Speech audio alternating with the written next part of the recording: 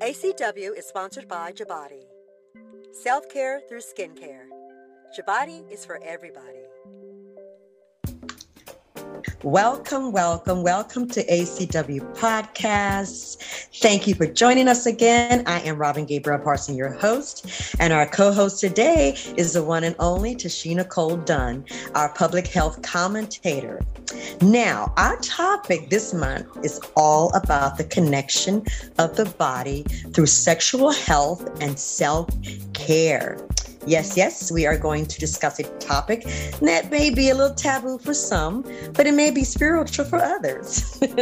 Now, we will explore the mental, physical, and spiritual components surrounding sex, as well as providing resources to help restore sexual desires. So we're going to be talking about a whole different type of conversations around sex. So let's keep an open mind, because we want to explore sexual health on many different levels. There's a lot of questions about sexual health, people feeling very uncomfortable to talk about it, but we have our wonderful public health specialists here to bring about information that's in the public in reference to sexual health. So we're going to start there, and then throughout the month, we're going to really tackle a lot of other subjects around sex. So hopefully we'll have a lot of fun and we can open up some minds and just, create a whole new dialogue around sex. Okay. So with that said, I'm going to welcome Tashina Cole, and welcome, Tashina. Hi, Robin. Thank you for having me again. It's so good to be here. Thank you for joining us. Thank you. I'm so excited to talk about sexual health and reproductive health. I mean, I learned a lot in just, reading up on some of the new stuff that's out there and diving deeper into this topic. So yeah, I'm ready. And again, thank you, Tashina, for being here, because again, this is a very important subject, and I really want to have this conversation again. And I'm just going to add a little bit to it. I grew up in the 60s and the 70s, and we didn't talk about sexual health. Interesting enough, it was almost like taboo to us. But now, because we're in a different time and day, it's time to talk. It's time to talk, mainly because I have a teenager and I want her to understand that sex is not a bad thing, but learning about your body is very important. So we're going to start with just asking that question, the difference between, and this whole conversation, audience, we're going to talk about women's sexual health. We're also going to address men's sexual health. So today, we're going to focus on that woman. So Tashina, the difference between women's sexual health and the reproductive health, please elaborate on that. That's a great question. And it's something that even I have used interchangeably, and most of us have heard interchangeably as though they're the same thing, but they really are different, but they are, go hand in hand, right? So they're related. So when we talk about sexual health, we're talking about the literal definition, and it's a state of physical, mental, and social well-being as it relates to your sexuality, whatever that may be. And, there's been a lot of new information around sexuality and what that means. And we're learning how to be more positive and respectful when it comes to talking about people's sexuality and sexual relationships. And, we're also talking about pleasure that you get from sex and having safe sexual experiences, right? So we know that aspect has also been at the forefront in the last few years. And when we talk about reproductive health, we're really mostly addressing the functions and systems at different stages of life. So we're talking about, a woman having a baby and all of that entails. And of course, the man's part in that.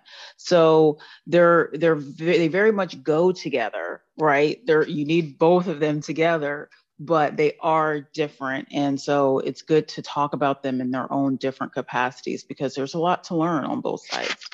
Yes, you are correct. That is so true. Now, in reference to women's sexual health, that conversation, I would think, would start at a very young age. And because of this whole new society and the way people looking at sexuality, we're talking very early to our children, age 9. So in reference to sexual health, what kind of conversation should we be having? Because we're going to talk about dialoguing and having that conversation. What is a healthy conversation? Well, it's interesting, and I'm learning that as well because I have just the one son, and he's only two, and I'm learning that even starts just a few years from now for me, and that was sort of shocking because I remember being a kid, and I remember watching movies about sex, but I never really remember being talked to about it until I was much older. And so now, I mean, as young as 5 and 6 and 7, they're starting to have these conversations around sex because kids are hearing it, they're seeing it, everything's so much more available. So we're having to have these conversations much sooner than really what most of us grew up with, and certainly what we're comfortable with. But of course, once your child starts asking questions, you certainly want to address it then. But even if they haven't started asking questions, you can start very early. I mean, you can start as early as 5 or 6 or even 7. They're starting to do some of that, learning about their bodies and what that means at that age. And so as they start to learn about that, you can start to talk a little bit on the surface about sex. And it's really going to come down to your comfort level, your spirituality, your religious background, whatever that may mean for you and your family. But certainly it's something that needs to be talked about sooner rather than later. And you are correct, because I'm thinking about my grandchildren. And I have a 6-year-old granddaughter, and yes, that is very true. They are being exposed at a very young age to this whole sexual type of life. Well, should I say dialogue? And when I want to go back to reproductive health, because when I'm talking to my granddaughter, that's kind of where I go from. I start with, okay, what is a female's reproductive system? What is it for? From having breasts to as you go through puberty. So I have a 6-year-old, so she is asking questions. She is pointing. So in reference to that, how do we connect when a child say, well, what is that for? Or why am I growing breasts? Or what's that reproductive? When it comes to the reproductive conversation, I can't explain to them, well, that is for, when a woman has a baby and they want to feed the baby. So what do you think about that? I do think, I think that's perfect. And I'm so glad that you're having that experience, because otherwise, we wouldn't really know. You hear about it, but when you have this 6-year-old asking you these questions, you're put on the spot. So you really have to figure it out. I think you're doing exactly what you need to be doing, and that's where a lot of the schools and the kids are learning about sexual health. They're not really learning so much about the sexual health yet, but they're learning more about the reproductive health and sort of just discovering themselves and learning what things do. So yes, your breasts do this, and your private parts do this. There's different layers of it that they'll learn later. I don't think that that's something that a 6-year-old needs to know about sex per se, but certainly knowing about their body and their body being, temple, so to speak. Your body is your possession. Nobody else needs to possess your body. No one needs to be touching you in, ways that make you feel uncomfortable. That sort of thing, I think, is important to start talking about when when they're asking those kind of questions. Is what does it do? And also, who's in charge of my body? Mommy, daddy, grandpa, it's okay for them to touch me. And when I don't feel it's okay for me to say so, because kids have an opinion and they have a voice even at that young age. And I think that's really important, is to let our children know that it's okay to use your voice and speak up and say when you don't feel something is good or bad. So yeah, I think that's perfect. I mean, that's certainly where I got started, where I was taught was, learning about what my body is. And that's what my mom and grandma and aunts talked to me about, was what it's for. Not so much the sexual aspect of it, but certainly what your body parts are for and what that means. And it's interesting, and we'll kind of delve into this, a little bit more, but, the idea that every woman's not going to have a baby, right? So that, that's the pathway that we're taking now, is trying to take this label and this pressure off of us as women, that you are made only to procreate and you have to, and if you don't, you are somehow lesser of a woman. That's a deeper conversation. And, as they get older, that's something to add to that talk, right? Is, yes, you have these parts and they can do these things, but they also can do other things. And if you don't choose to have a child, that's okay. That doesn't mean that, you're any less than someone who does. So, I definitely think starting simple and basic, but having that open dialogue is super important. Yeah, you're correct. Now, women's sexual health, because that's our focus. And we're going to talk about it throughout the lifespan, because there's a different experience for a woman who's 20 compared to a woman who is 70. And we want to be really kind of open with these conversations, because as you mentioned, Tashina, your body will change as we go through our life cycle. Sexual experience may change, but my whole approach is I really want listeners to understand, especially our young ladies, because like I said, I have a teenager and I want her to understand a woman's sexual health, and understanding that masturbation or things that may have sound is fearful or scary to some, is nothing wrong with it if you understand what is that all about. And this new day and age now, our young people are so more open compared to my generation. And then we're going to talk about that when it comes to sexual health. As I mentioned, growing up in the time I grew up, it was almost a taboo to even talk about sex. I never forget, Tashina, we were in a mindset where if you kiss a boy, you might get pregnant. So, right. Yeah. So this conversation is definitely a healthy conversation. Now, sexual health for women. Let's talk about the things that they should be aware of, or what is it that they should be doing in regards to taking care of their bodies, making sure they're healthy when they make a decision if they want to experience or have that act of a relationship. So what are some of the things as a woman that you should be taking care of that, the public health sector may have information on? It could be something simple as understanding your menstrual cycle. So kind of elaborate on that. Yeah, so that is really important, right? So we always want to start from a place of health, and use starting as a young woman, even before you have sex, understanding your body and, like you said, your menstrual cycle. Once you have that, and keeping track of that, understanding how long it is, keeping yourself clean, or cleaning out your vagina after you had your menstrual cycle, after you have had sex.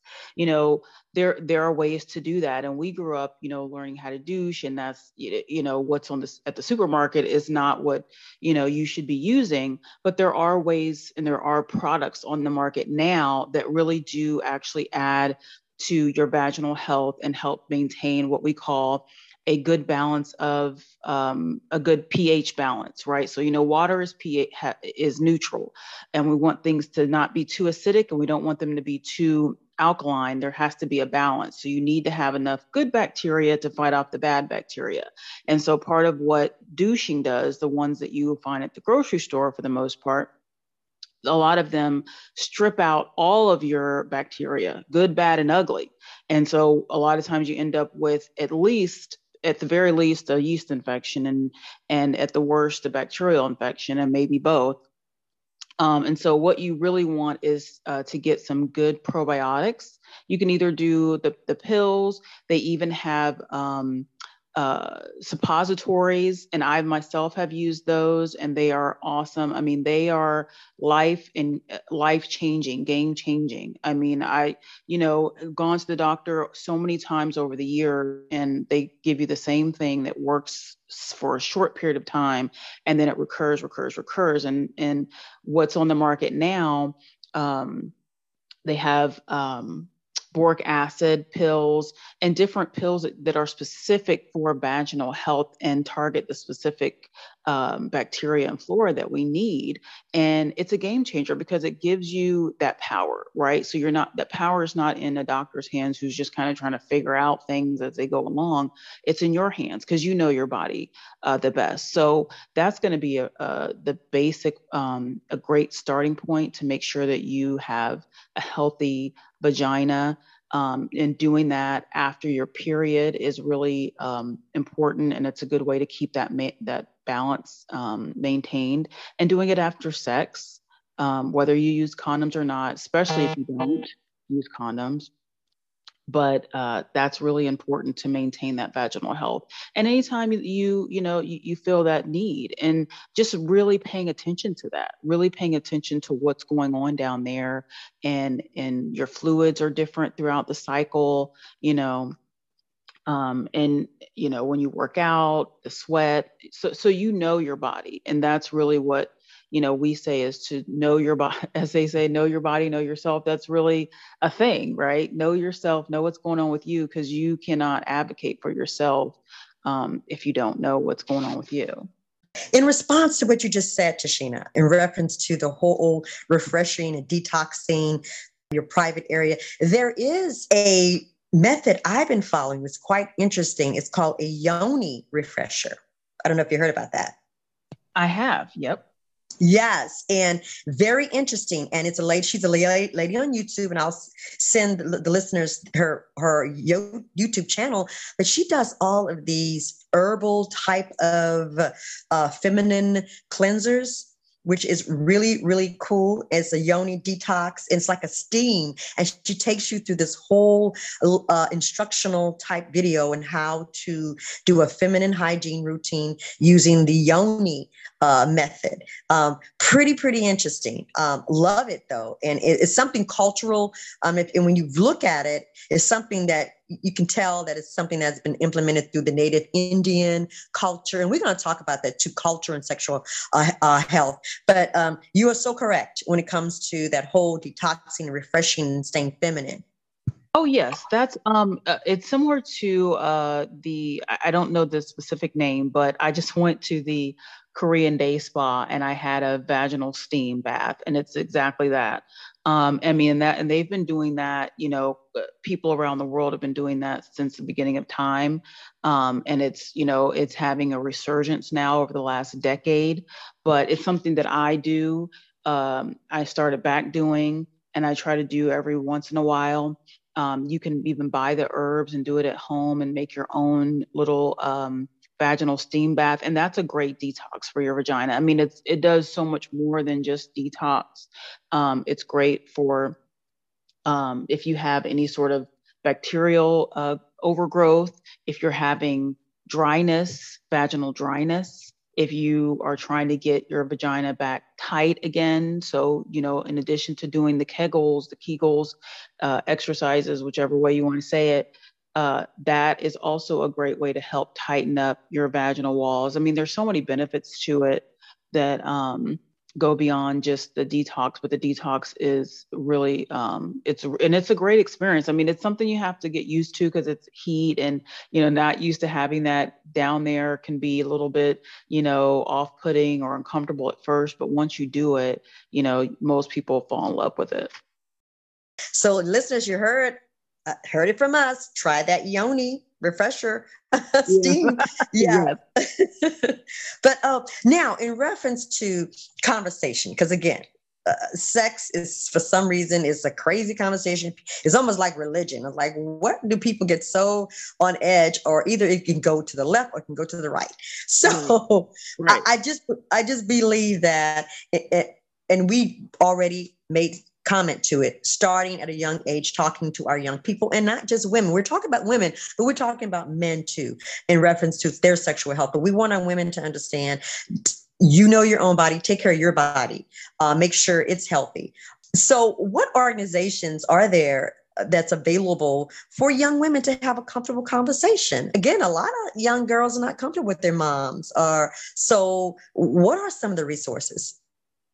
So, and that's a great question. So there are a couple that I'll talk briefly about. So there's one organization, and it's called Power to Decide, and they were founded in 1996, and their main objective was to target teen pregnancy, because that was really had become an epidemic around that time.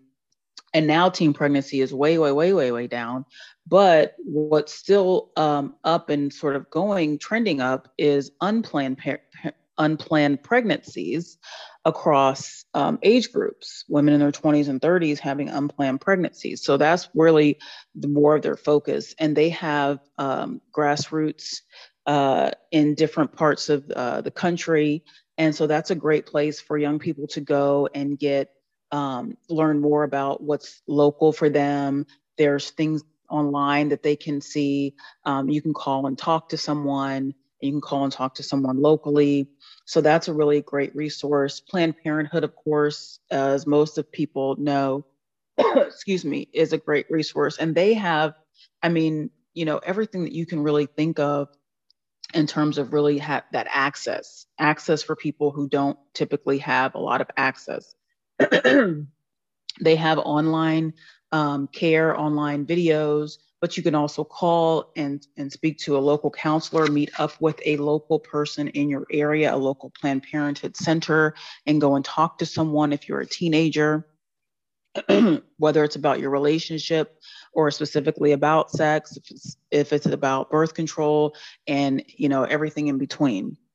If you're having gender identity issues, you can go to Planned Parenthood. So it's a great organization for that, great resource. And then there's an organization that sort of came out of that from a medical director who was at Planned Parenthood. And it came about in '64, and it's called SECUS, Sex Ed for Social Change. So their primary directive is really trying to, you know, fight for women's reproductive rights and fight for, you know, LGBTQ rights and justice, right? So it's under the umbrella of social change as it relates to our sexual health and sexual education for those that have often been underserved or underrepresented when we're talking about those things.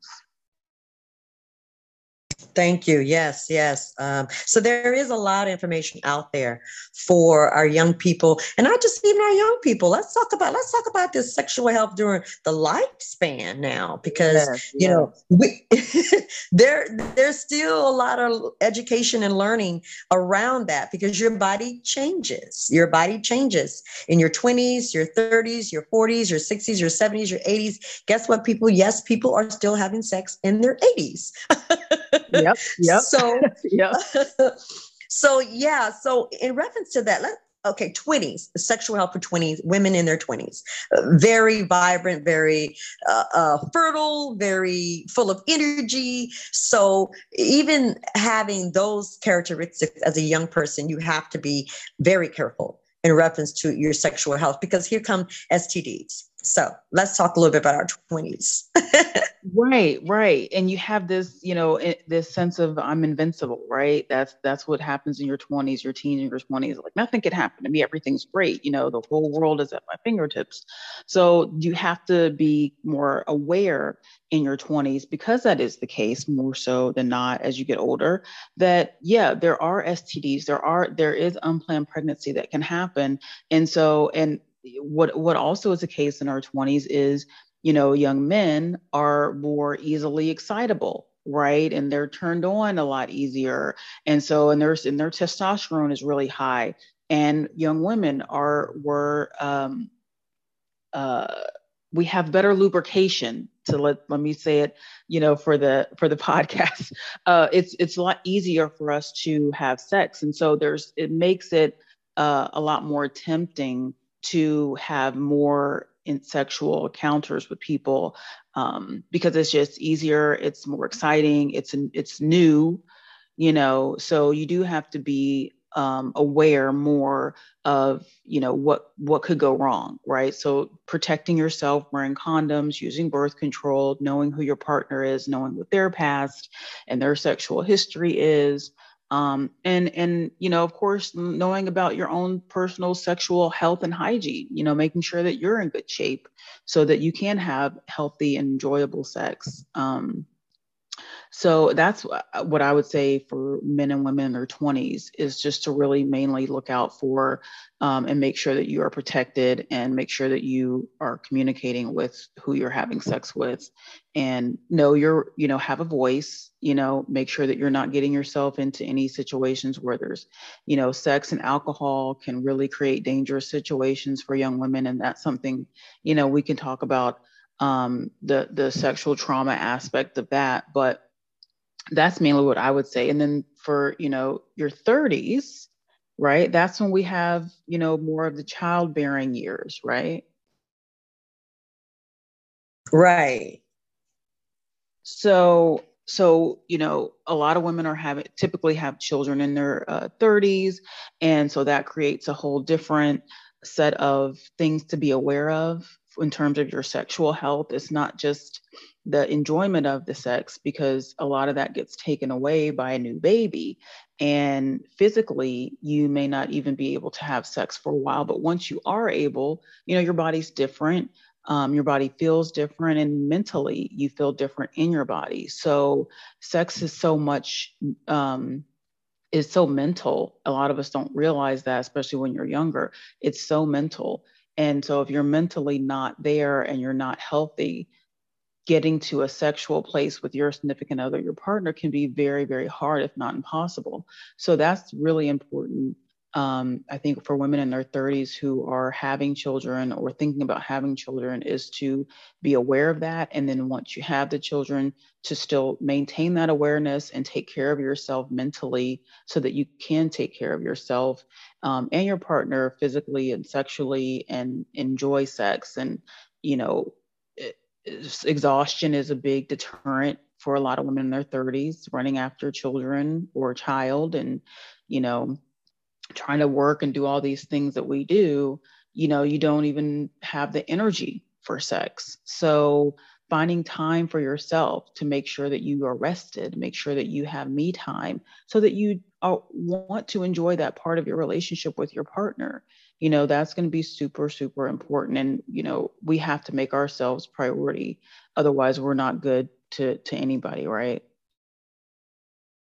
Right, right. You're so correct. You're so correct. Now, and as we go through the lifespan, 20, 30s, and now into your 40s, it really changes because, you know, just based on me having kids in my 30s, and as time goes on, building that relationship with your partner is very important, because what's going to happen is, as you go through that lifespan, 40, 50s, sex is going to change. It's going to really be about how strong that relationship is, because now your body's changing. Right. As you mentioned, when you're younger, it's easy for you to probably be more lubricated, but as you get older, your organs change. Unfortunately, men deal with a lot of prostate issues starting in 40s. So that's a whole nother conversation in reference to sex with women in their 40s and their 50s with their partners, and maybe the partner may be dealing with something, maybe that woman may be dealing with something. So getting over that. So women in their 40s, 50s, what do you think some of their walls may be when it comes to sexual health? Well, Robin, you and I spoke about this briefly. So, certainly in your 40s, you're starting to get closer to menopause. So hormonally, your body's changing, your metabolism has slowed down. Speaking personally, it's not so easy to just lose a couple pounds, and that scale just doesn't change overnight. So you got to really work at it, and it's a struggle. I mean, I've struggled just losing a few pounds because it used to be so easy, and now there's more effort that has to go into it. And so there's that aspect of just things that you can't control inside your body changing. And that changes in terms of your sexual health. So, like you said, you have more vaginal dryness. So you do have to use maybe more lubricant than you had to use before. That's a thing. And that may be something that can cause an issue, in your relationship with your partner, because, he or she may feel inadequate in some way because of that. And that's where communication comes in, and knowing that it's not a me, you, it's an us. We're exploring this new chapter together, and this is what's needed for us to enjoy. And also looking at other natural ways to enhance, your own lubrication. And like you mentioned, the men having prostate issues or even having blood pressure issues and taking blood pressure medicine, taking medication for diabetes, all those medications that may now be in play in your 40s and 50s can wreak havoc on your sexual appetite, not just your desire. Not just your physical, that you may not be able to get an erection, you may not be able to get lubricated enough as a woman, but also, you may not have that drive to even have the sex. Your libido goes down. So, all of those things can come into play in your 40s and 50s. And that's why, again, you have to have that communication, having that strong relationship outside of the bedroom where you can really talk to your partner and feel safe and comfortable, and, and tackle the problem together, whichever, it may be for you all. Now, something you said earlier was interesting when you said sex was all mental. And that is something we definitely have to bring to the forefront, because as you age, we're talking about sex through your lifespan, 20s, 30s, 40s, and then you get older and you start looking at your sex life differently, and you start looking at you and your partners have a different kind of connection. It's really mental, because as you get older, like you said, the organs are going to do something different. You may need a lubricant. And guess what, audience? We have something we're going to recommend, but that's another conversation. But,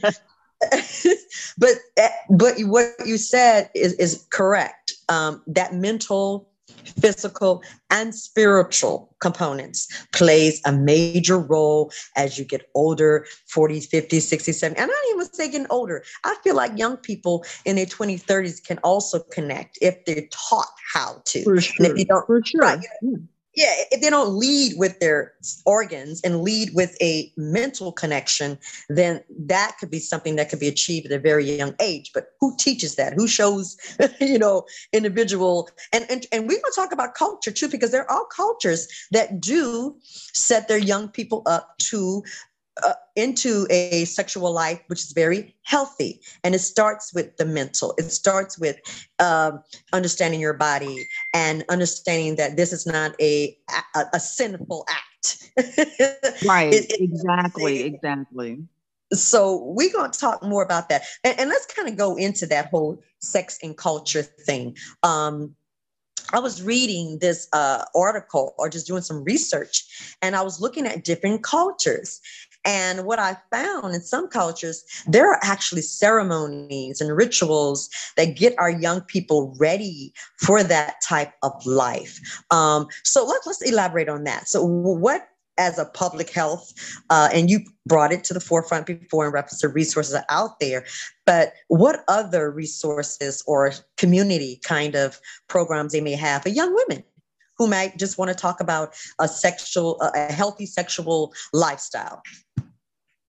So the organizations that I mentioned earlier do all those things, and they run the gamut in terms of not just your sexual health, but your gender identity. If you're struggling with, your sexuality itself, the Planned Parenthood, SICA's, Power to Decide, they all have avenues for young people, and they're really geared and started for specifically younger people, teens and younger people. So they spend a lot of time, research, and effort and resources on having that information readily available for young people in a way that they'll receive it. So a lot of it is virtual and anonymous, And, you don't have to be ashamed. You can go and talk to someone in person, and you don't have to worry about people finding out. So those are really great organizations. And of course, you always can, go to your community health department if you want to get more resources when it comes to birth control, family planning, and things like that.